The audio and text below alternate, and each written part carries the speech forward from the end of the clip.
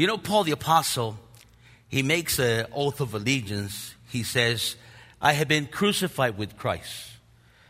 It is no longer I that lives, but now I live my life according to Jesus Christ. He was changed. He was transformed. We don't know when that word sacrament came about. But the word sacrament was adopted by the Christians. Because the Roman soldiers, they will make an oath of allegiance. It was called a sacramentum. Almost basically like the capital of California, Sacramento. Sacra means sacred. Mento is an oath. The Romans. Woohoo! Or maybe them too, but for sure the Romans. The Romans used to make an oath of allegiance. They were powerful. They were fierce. Historically, we know them as shock troops. The Romans were. And after boot camp, they would graduate and we don't know what kind of oath they would have. Sometimes you see in the movies where they do this, they hit themselves, or sometimes they grab themselves, each other like this. We don't know, but we do know that it was an oath of allegiance. It was a sacred oath, and they would say something like this. Upon this shield, they were presented with a beautiful Roman shield. I will come as a victor to Rome, or upon this shield, my body will come back to Rome, defending the motherland and Caesar. And so the Christians adopted this. We call this the oath of allegiance, a sacred oath. And we're told that the Christian community have two sacred sacraments. That is baptism and then the Lord's communion. That's what we call sacraments. The traditional historical church, they have 7. I don't know where they get the other 5. It's not historical. It's not biblical. It's man-made. But we do know that God requires to be baptized. Amen? And the other one, we need to partake of communion. Jesus said, do this in remembrance of me. For as often as you drink it, you'll think of me and what I just done for you, forgive you of your sins. Now, in time, I don't know about you. How many here are married? And show me your left hand. Left hand. That's what the ring's supposed to be. You see, you and I made an oath in front of your wife's parents, your parents, all the neighborhood, and everybody that want to eat for free. They came to your wedding. And somewhere along the line, maybe you did it in your traditional church. You knelt and you were googling your wife, and they asked you, your vows. And you say, for better or for worse, to have and to hold, in sickness or in health, whatever. We make an oath of allegiance. And we are given a ring to remind us of such allegiance. My first oath of allegiance, I was 17 years old. I went to the induction center, 1969. I'm 17 years old. I'm going to join the United States Marine Corps. I told you. We're brainwashed, man. More of that in a moment. Now, I made an oath of allegiance. We stuck out our right hand and we made an oath that we would defend the Constitution of the United States against all foreign enemies. We chose to go in. I volunteered. I didn't get drafted. There were people there a little older than me, like 19, 23. They were asking, please, I don't want to go. I don't want to go. I don't want to go. And they had a bra on. Says, no, I don't want to go. No, I'm serious. And they were saying, anything to get out of it. I joined. I enlisted. And thus, I made an oath of allegiance. And here we go. And more about this regimentation, this boot camp experience. And this is the title of this message, the Christian Boot Camp. What is the purpose of boot camp? Oh, man. To change your habits. You see, we call that indoctrination. That's the first time I ever heard that word. We're going to have to indoctrinate you, boys.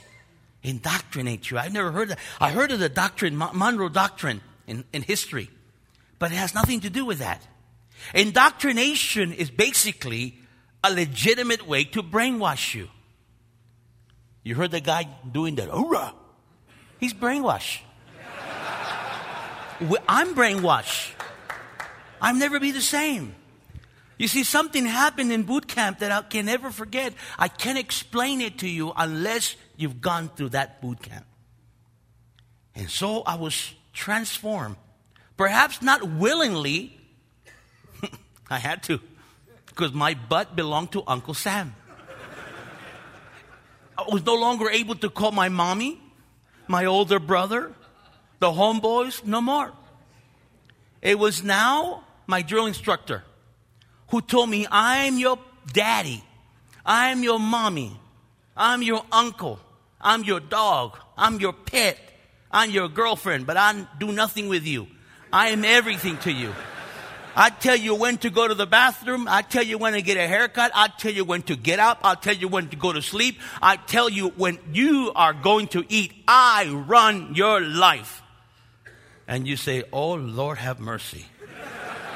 I got 2 years, 11 months, and 29 days of this madness. More on that in a moment. And then another oath of allegiance. I became a Christian. Jesus did not expect me to make an oath of allegiance, but I came forward to receive the Lord in 1975. And then I was baptized. See, baptism, you already say, baptism does not convert you. Baptism is an oath of allegiance. It's an expression, it's an outward expression of our inward work. You say, Pancho died with all his madness, with all his embarrassment, with all his shame. He died. What am I going to do? Right now is that someone's going to dunk me in the water. In the likeness and the burial of Jesus Christ, symbolically, I'm going to be buried with Jesus. And the water, which is a symbol, biblically, is a symbol of purity. Buried with Jesus, but raised in the likeness of his resurrection. Born again. Many people would change their names upon baptism. In the 2nd and 3rd century, they had heathen names. Like you have a guy who says, just broken wing. That was his name. And when he was baptized, he chose a name like perhaps, Christian or Grace. And they would change into Christian names on the day of baptism because they knew how powerful that was. And then after I made that oath to follow Jesus Christ, there's always that song. It's my theme song.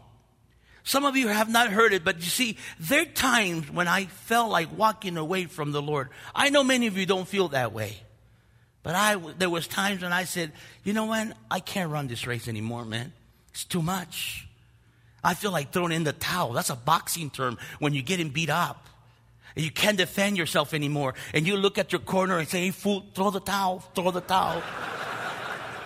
See, I can't go in the corner and throw it. I can't do that.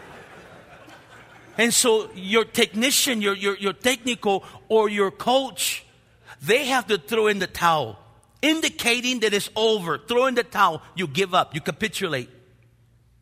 There's times in my Christian life that I wanted to do that because the enemy's out there. Ephesians chapter 6. And you can turn there if you want. Ephesians chapter 6. And you look at Ephesians chapter 6. And you find there in Paul in verse 10. There's a song, there's an old hymn that says, I have decided to follow Jesus. No turning what?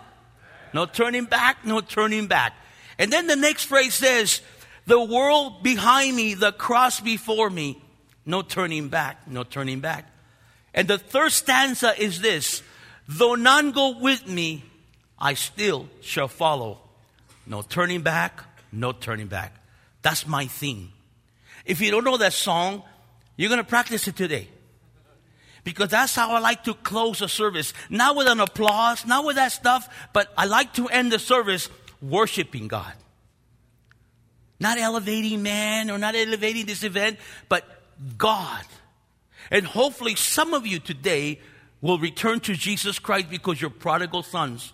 Or some of you are here still wigging out. You're not a Christian, but you're wigging out. You're saying, man, what's going on? These guys, I know some of these guys, and they're here on a Saturday worshiping God, clapping and holding hands. What's going on? They have to see is the power of God. And perhaps you have an opportunity to receive the Lord today.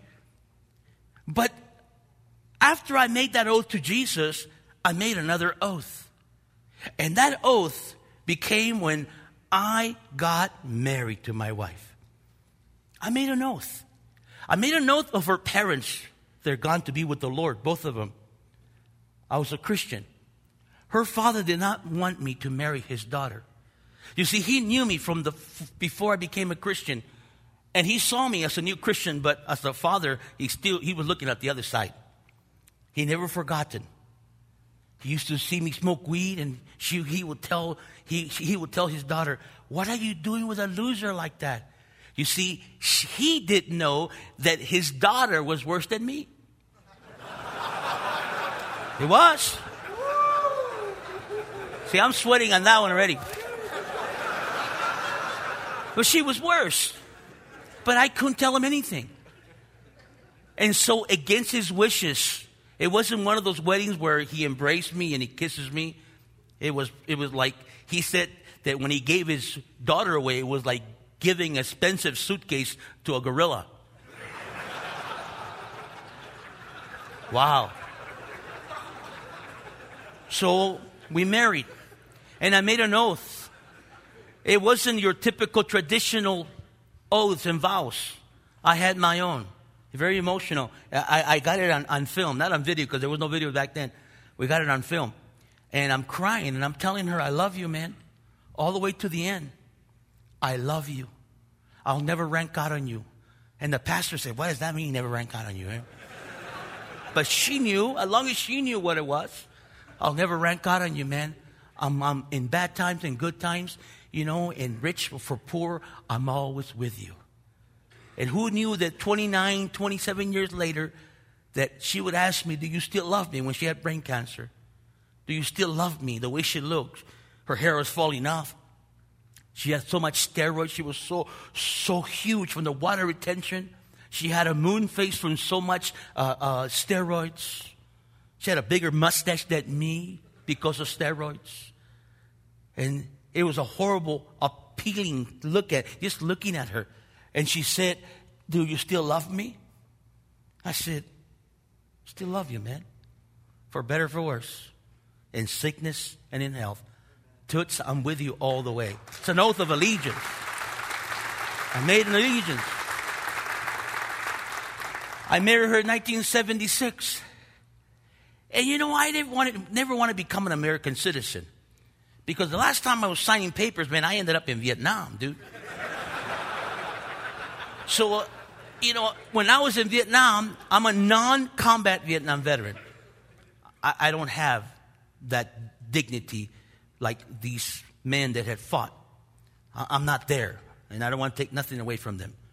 I am not a combat veteran, but I was there. I was in country. Nevertheless, they will say, "Hey, Punch, you're an immigrant. You can become an American citizen, man. Just go to the Squanson Hut, man. Just sign papers." I ain't signing nothing, Holmes. Just sign, man, and you can become automatically citizen. Anybody that fights in foreign land under the American flag, you become an automatic citizen. I said, "No way." Well, I regretted it, but later on, in 1978, I chose to become an American. I chose to become an American. Some of you are born here, but I chose to become an American. I wanted to be an American. And thus, once again, I go into this big place, big arena with the court and the judges, and they give you a little American flag made in China.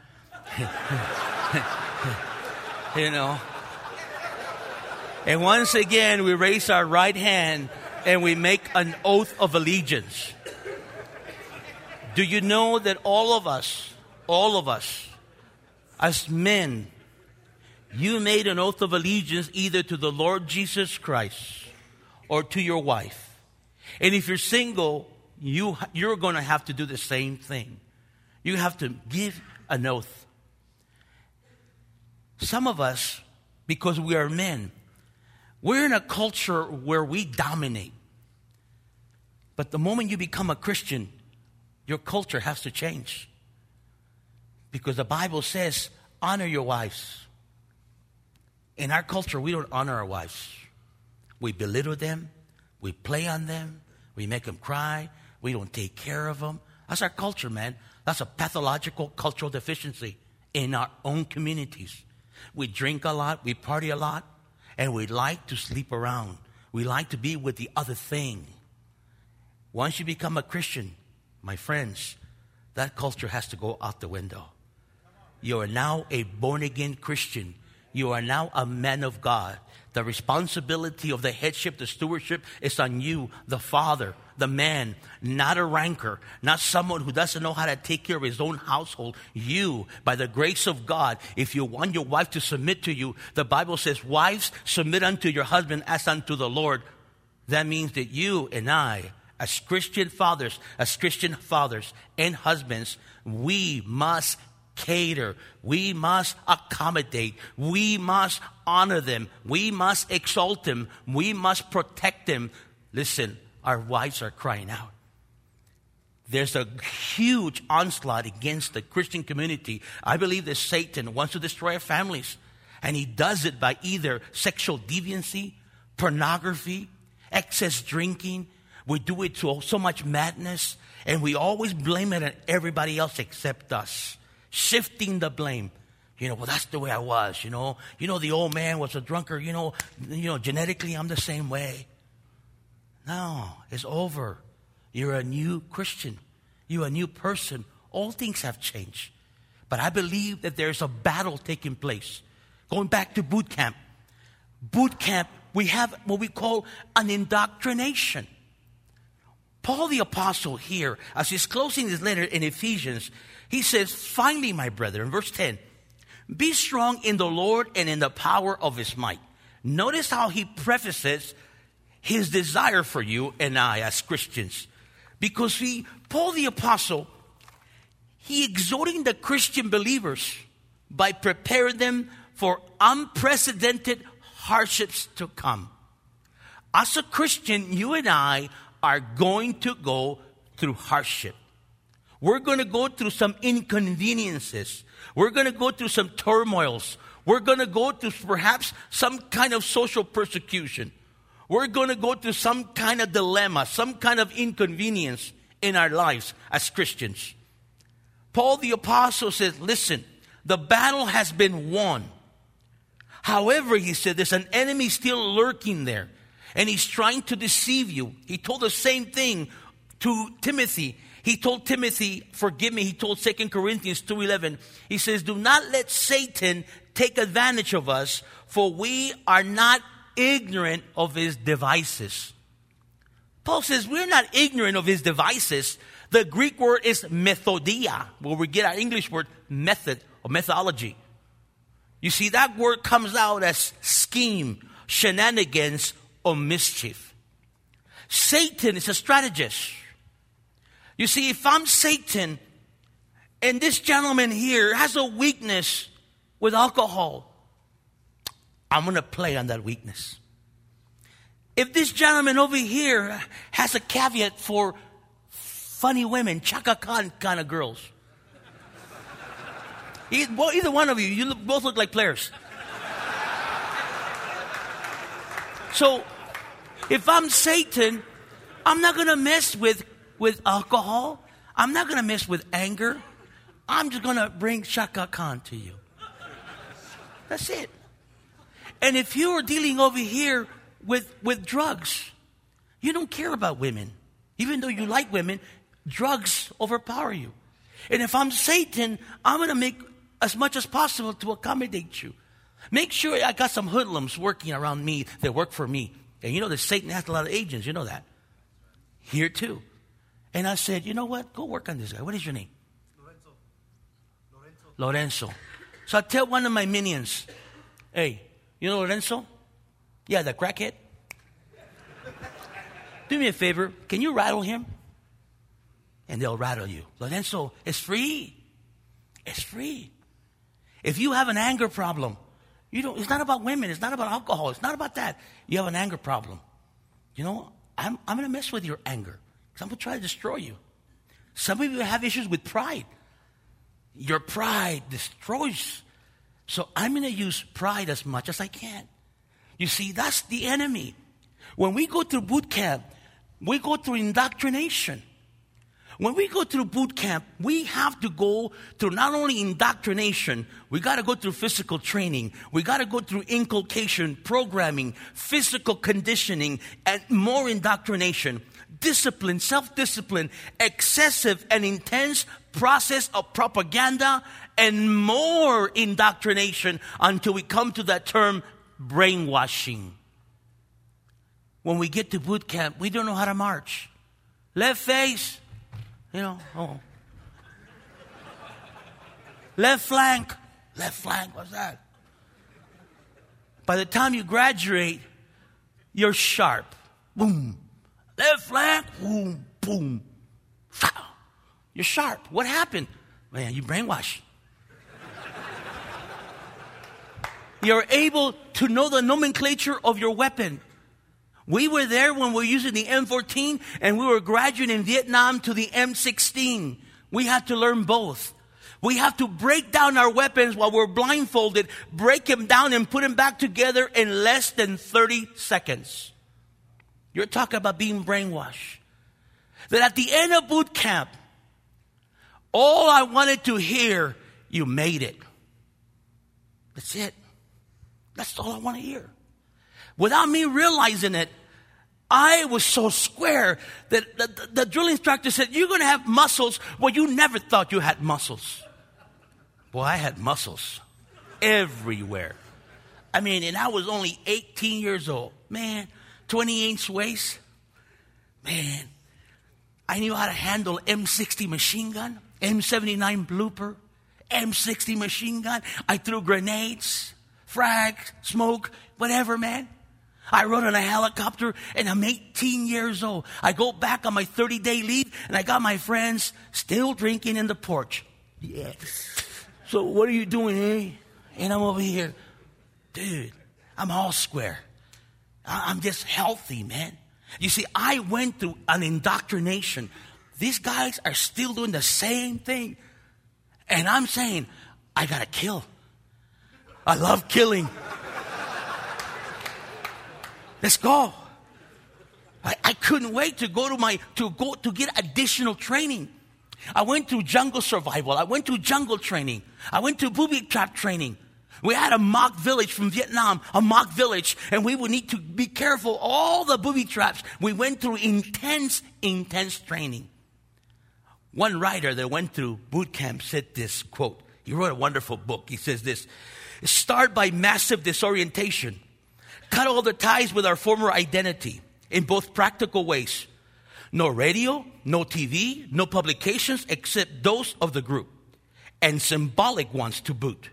Shave all our hair, wear the same uniform, modify our bodies, requiring us to speak a special language, emphasizing and reminding us that we were subhuman status as the recruit is forbidden to use the first person singular and must refer to himself in the third person.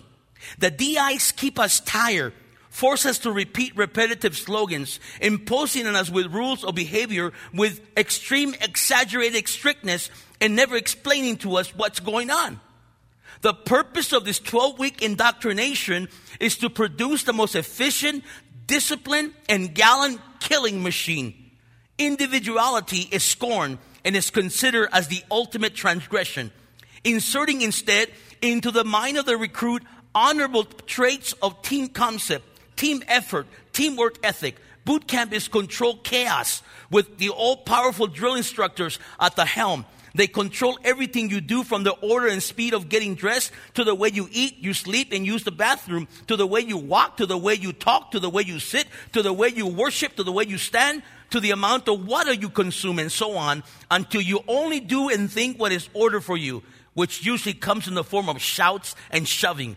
At a certain point, you lose that nasty civilian trait of individuality mentioned by your recruiter, and you accept it. No, he says, you enjoy it, and you enjoy the fact that you are under their control, unquote. You're brainwashed. You see, in the same way you and I, as Christians, we need to go through indoctrination. What does that mean? You are no longer the same. Now you have a different guide. Now you have a different commander-in-chief. Someone who is greater than your wife, than your parents. That's the Lord Jesus Christ. Jesus Christ now is your commanding officer. Lord, where do you want me to go? What do you want me to do? See, we're now become soldiers.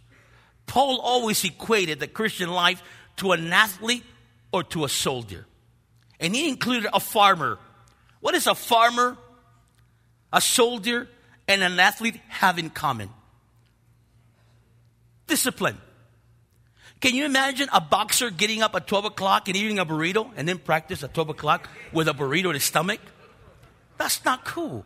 They get up at 0300 boxers in Big Bear, California, and that's where a lot of the boxers, Vargas and the De La Hoyas, or De La Hoya from Ixlos, they're there, up in Big Bear. At 4 o'clock in the morning, you see them running. All these boxers, 4 o'clock in the morning. They cannot eat certain things. They abstain from sexual activity because it diminishes them. They have discipline. What kind of farmer will get up at 12 o'clock to feed the chickens? 12 o'clock. The farmer gets up before the sun comes up.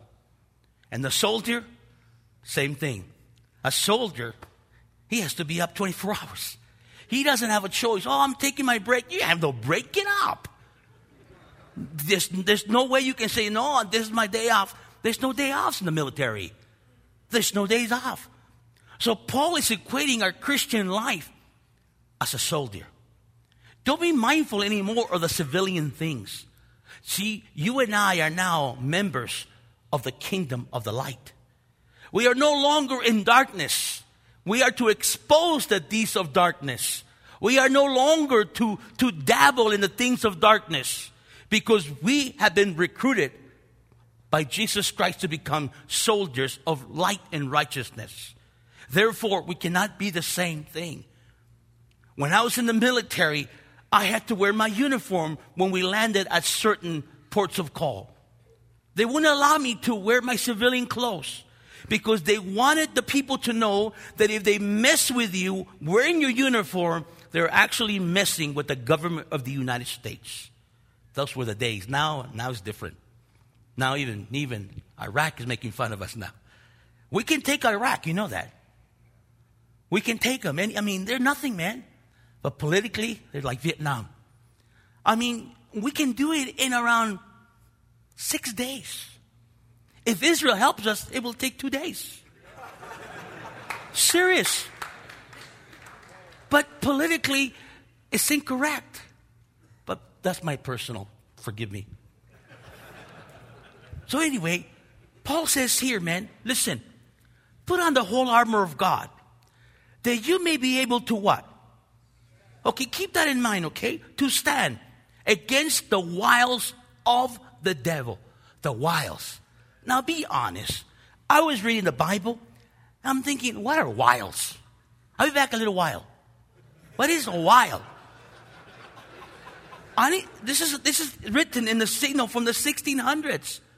This is the King James. Wiles was a term that was used by the English back in the 1600s. The English who speak now, especially in New Mexico, it ain't the English who speak in England. What is a wile? A wile just basically means tricks, devices, schemes. He's a schemer. And so Paul says, be careful that you may be able to stand against the wiles of the devil. Why, Paul? Because we are not wrestling against flesh and blood, but against principalities. Our fight is against powers, against the rulers of the darkness of this age, against spiritual hosts of wickedness in the heavenly places. So there's our enemy. Our enemy is not physical. You see, if you pop me, if I see you, you slap me, I ask you, dude, why you slap me? I saw you slapping me. Because we're in this physical dimension that we can see each other. But if I feel someone slapping me and there's no one around, and I can't blame anyone, and I'm thinking, wait a minute, something's going on in my house. Something's going on in my marriage. Something's going on with my children. Something's going on with my health. You see, it's a spiritual world. We can't see it. He says, for we are not wrestling against flesh and blood, but he goes into the dimension of the spirit world. And you cannot fight the spirit world. How can you fight the spirit world? Notice that God is not saying for us to fight. All he's asking us to what? Stand. There are people who say, let's go and kick Satan's butt. You go. He's been around for 2,000 years. I'm sure you and 3 other homeboys are going to go and beat him up. He's no match for us. He is no match for us. Paul says our weapons are not physical, but our weapons are spiritual. To tear down strongholds. We do it by prayer. We do it in the name of Jesus. When people come and say, can you come to my house? You know, there's something going on creepy in there. That's the part I don't like being a pastor. But in our community, there's a lot of heebie-jeebies goes on. So we go to the house. Now that I have staff, they go. Hey, they got to earn their bones, man. They got to earn their bones. But when I used to go into the house and I said, okay, Father, I confess my sin. Father, anything, Lord Jesus, has cleansed me. And I will walk into the house, and the moment I'll step in the house, I'll just say, in the name of Jesus Christ, the Master and the Lord of everything, whatever is here, move in the name of Jesus. That's it. I mean, there was no sensational, spectacular. It was like it was the Outer Limits or things like that. Nothing. The X-Files, none of that stuff. It was just a confirmation that the name of Jesus Christ is powerful, man. It's powerful. The name of Jesus is powerful. Jesus, name above there's every other name. Satan cannot handle when you praise Jesus Christ. Satan doesn't know what to do with you. When he wants to hurt you, when he wants to, you want that crack, Lorenzo? And you said, yes, I want the crack, but in the name of Jesus, I don't want it. Oh, yeah. Satan does not like it. The Bible says if we resist him, he will flee from us. If you begin to entertain it, Lorenzo, hypothetically, if you begin to resist it, the Lord will bless you. And the Lord will keep him away from you. You see, you guys are just players. We're not between each other. I'm in with the opposite sex. But if you honor the Lord by recognizing that this is a scheme. One day, man, I was in Frankfurt, Germany, alone, which I don't do that anymore. I'm with my daughter today. I don't travel alone anymore. That's called precautionary. But what happened in Frankfurt on my way to Russia, I was in Frankfurt, man. And this tall Viking-looking girl came up to me. And she says, you're an American? I said, I sure am.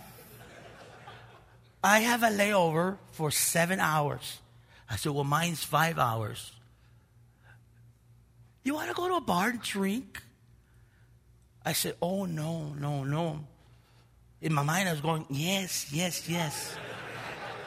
Now, I'm confessing to you the filthy mind that I have. If you feel embarrassed for that, I apologize. I'm telling you the way I felt. I'm in Europe. No one knows me. I'm alone. My Bible's in my backpack. I look like I'm just backpacking in Europe. She didn't know I'm a pastor. And I'm thinking, dude, hey, Oktoberfest.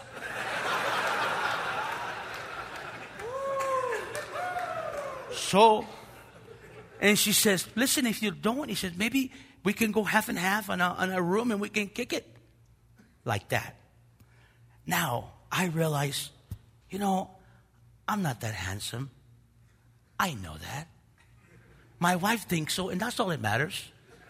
But I know that it wasn't because I look sharp. I've been flying for 15 hours. No one looks good after 15 hours flying coach. And then I realized, she's all made up. What does she want from me? And I said, I finally came to my senses and I said, I'd rather kick it here. Oh, why? And that's when I took my Bible. I said, if I have 5 hours, I have to study because I'm going to go teach at a Christian Bible school in Russia because I'm a pastor and I'm going to read my Bible instead. And that's when she said, oh. And then she knew that I was supposed to. When she left, it was a sigh of relief, but it was a sigh of sadness too. Because I'm saying, man, that would have been a hookup right here. But then it was a sign of relief because I believe in my own life because I'm a pastor, because I'm a husband, I'm a father of 5. I believe because I love Jesus Christ, I have a calling in my life. You see, Satan would like to destroy me first. You understand that? Satan's trying to destroy Pastor Ray.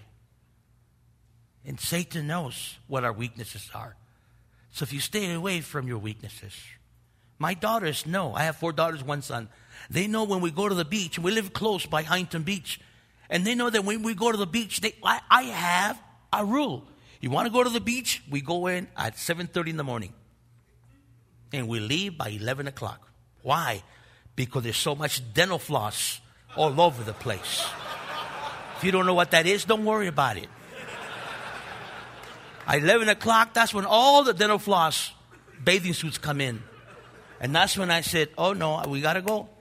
Round them up. Let's get out of here. Why? Because I'm holy? No, because I used to be a pervert and a deviant. And I know where I'm not supposed to be. I get out of my car with my children. Let's go. Why? Because the dental floss brigade is coming. And I cannot fight that. Because I've been there. I don't even enjoy the waves. I'm just going like this. Wow, wow, wow, wow, wow, wow, wow, wow, wow. And I go home, I see my wife. What happened? Wow. That's not cool, man. So I stay away from them. Let me finish this. Check this out. Look at verse 11. Put on the whole armor of God that you may be able to stand against the wiles of the devil. For we do not wrestle against flesh and blood, but against principalities, against Chamuco, against the rulers of darkness, against this age, against spiritual hosts of wickedness in the heavenly places. Therefore, because you're doing this kind of fighting, take up the whole armor of God that you may be able to what? Withstand in the evil day, and having done all, to what?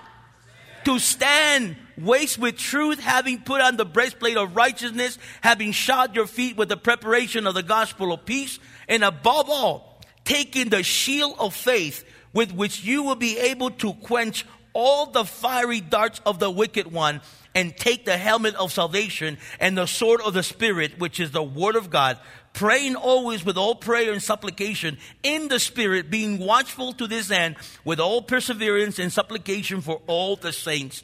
Now, Paul describes the armor of God, the full panoply, as they call it, panoply.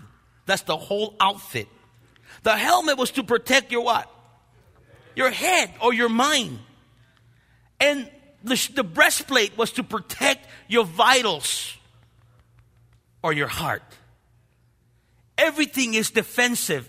The only thing we have offensive is the sword. The word of God. That's all we have.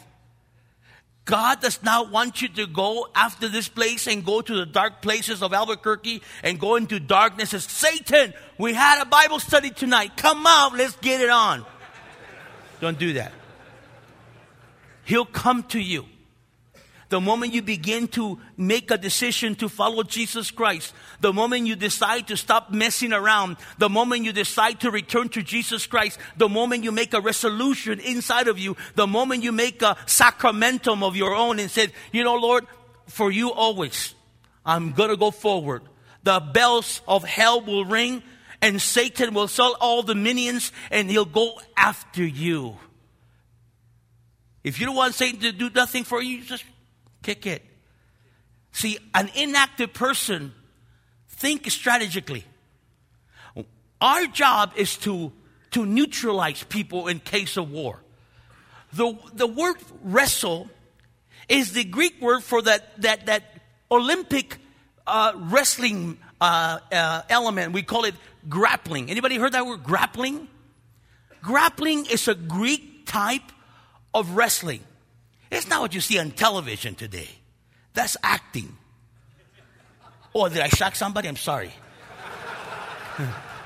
But grappling was the ability to neutralize our opponent. You neutralize him. You neutralize him. That's how you win wars. The Bible says that Satan wants to neutralize you. So if you are an inactive Christian, if you're a Christian who doesn't have any potency, you're impotent. If you're a Christian who's not making a difference, why will Satan mess with you? He's saying, leave him alone. He's already jacked up. Leave him alone. True. But if an enemy is active, we need to know.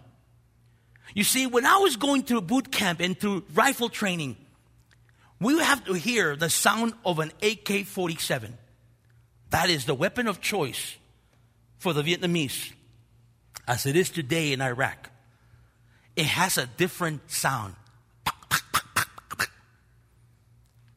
And the MR-15, as they're using now, is like very different. We are told that whenever you capture an AK-47 from the enemy and you run out of ammo, don't use that AK-47.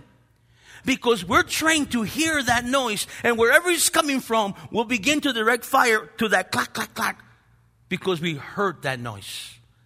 We need to know the enemy. How do they work? What is the strategy of the enemy? What do they do? Oh, they have bombs on the side of the road? Yes, IEDs. What are they made of? What do they consist of? What are the telltale signs? We need to know how the enemy works. So you and I need to know that we cannot be ignorant of Satan's schemes. We're in the army of the Lord Jesus Christ.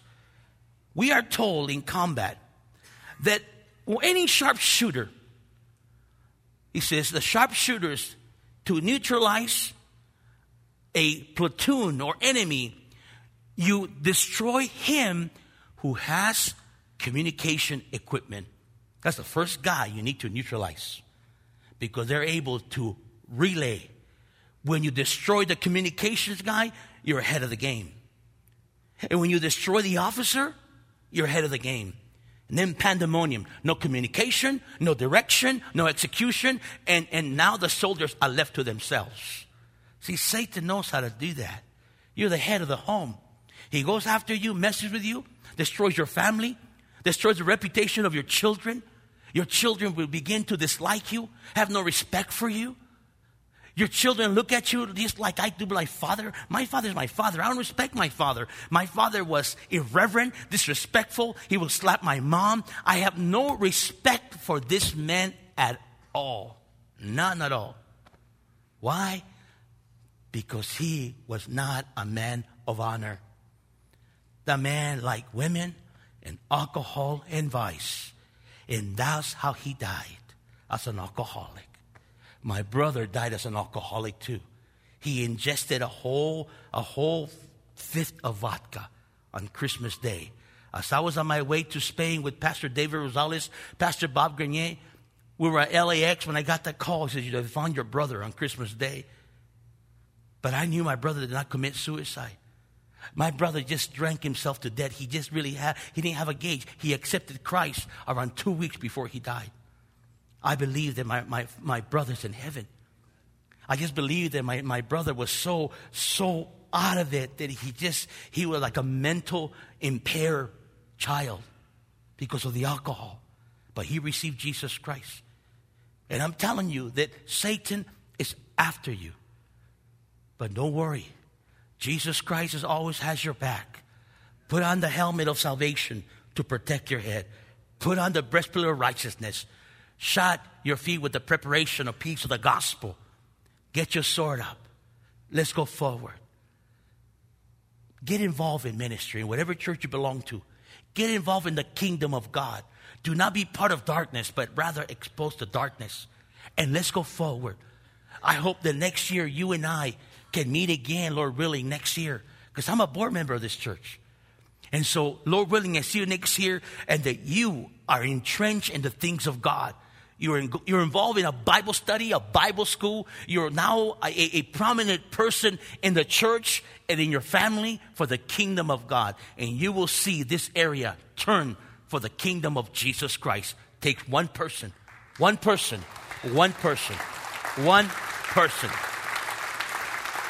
So, let's all stand, gentlemen. Let's all stand. I thank you for your visit here. I thank you for your generosity and attention. But it'll be of no value if we don't make a sacramentum, an oath of allegiance. You don't have to come down here, right where you're at. As we worship, you make a sacramentum to God. What is it? I don't know. To be a better husband, perhaps? Perhaps you don't have to rank out you're ashamed of the gospel. I don't know. Perhaps you compromise, you capitulate, and you're not really a person that shares Jesus Christ. Or perhaps you're not involved in ministry. Or perhaps you have so much money that you're wasting instead of giving it to kingdom work. Or perhaps you have no money at all. Perhaps you're contemplating getting involved in ministry. Perhaps you need to go back home and look at your wife in her eyes and say, babe, forgive me, I'm so sorry. Perhaps you need to talk to your children and say, I'm sorry. For what? You know why. You just need to say, I'm sorry, Mom. I'm sorry, mijo. I'm sorry, my son. I'm not a good father. Forgive me. Let me try. I don't know. But right there and then as you worship God, you can make that own oath of allegiance to God quietly, without any sensation, without any spectacularism, without any emotionalism, right where you're at as we worship. But let me ask one more thing. If you're not a Christian and you're here and you've never received the Lord Jesus Christ, I would ask you to receive him today. Right where you're at, you don't have to come down. But right where you're at, the Bible says, if you believe in your heart and confess with your mouth that Jesus rose from the dead, you shall be saved. Just receive him. Receive him. That's it. The only thing that will keep you from receiving him is Satan lying to you. We expose Satan today. The other thing that can hold you is your pride. I can do it. I don't need Jesus. Don't let your pride destroy your eternal life. Your pride has destroyed probably relationships, perhaps jobs, and produced anger. For once in your life, don't let pride govern your decision. If you want to receive the Lord Jesus Christ right now, and you want me to pray for you, whoever you are, would you just raise your hand and say, Pancho, pray for me. I want to receive the Lord Jesus Christ today. God bless you, sir. God bless you too. God bless you in the back. God bless you, sir. Both of you here, God bless you, sir, in the back.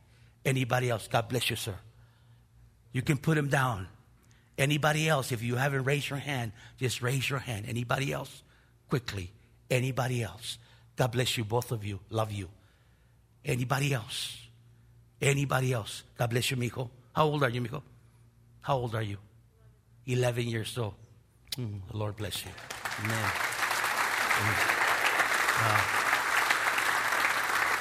Anybody else? Anybody else? Quickly. Anybody else? Just raise your hand and say, Pancho, I want Jesus. I want Jesus in my heart right now. Anybody else? For those of you that lift up your hands, would you do me a favor? Would you repeat this prayer out loud with me? Dear Jesus, please forgive me. I'm a sinner. I'm ashamed of my sin. And I confess my sin before you.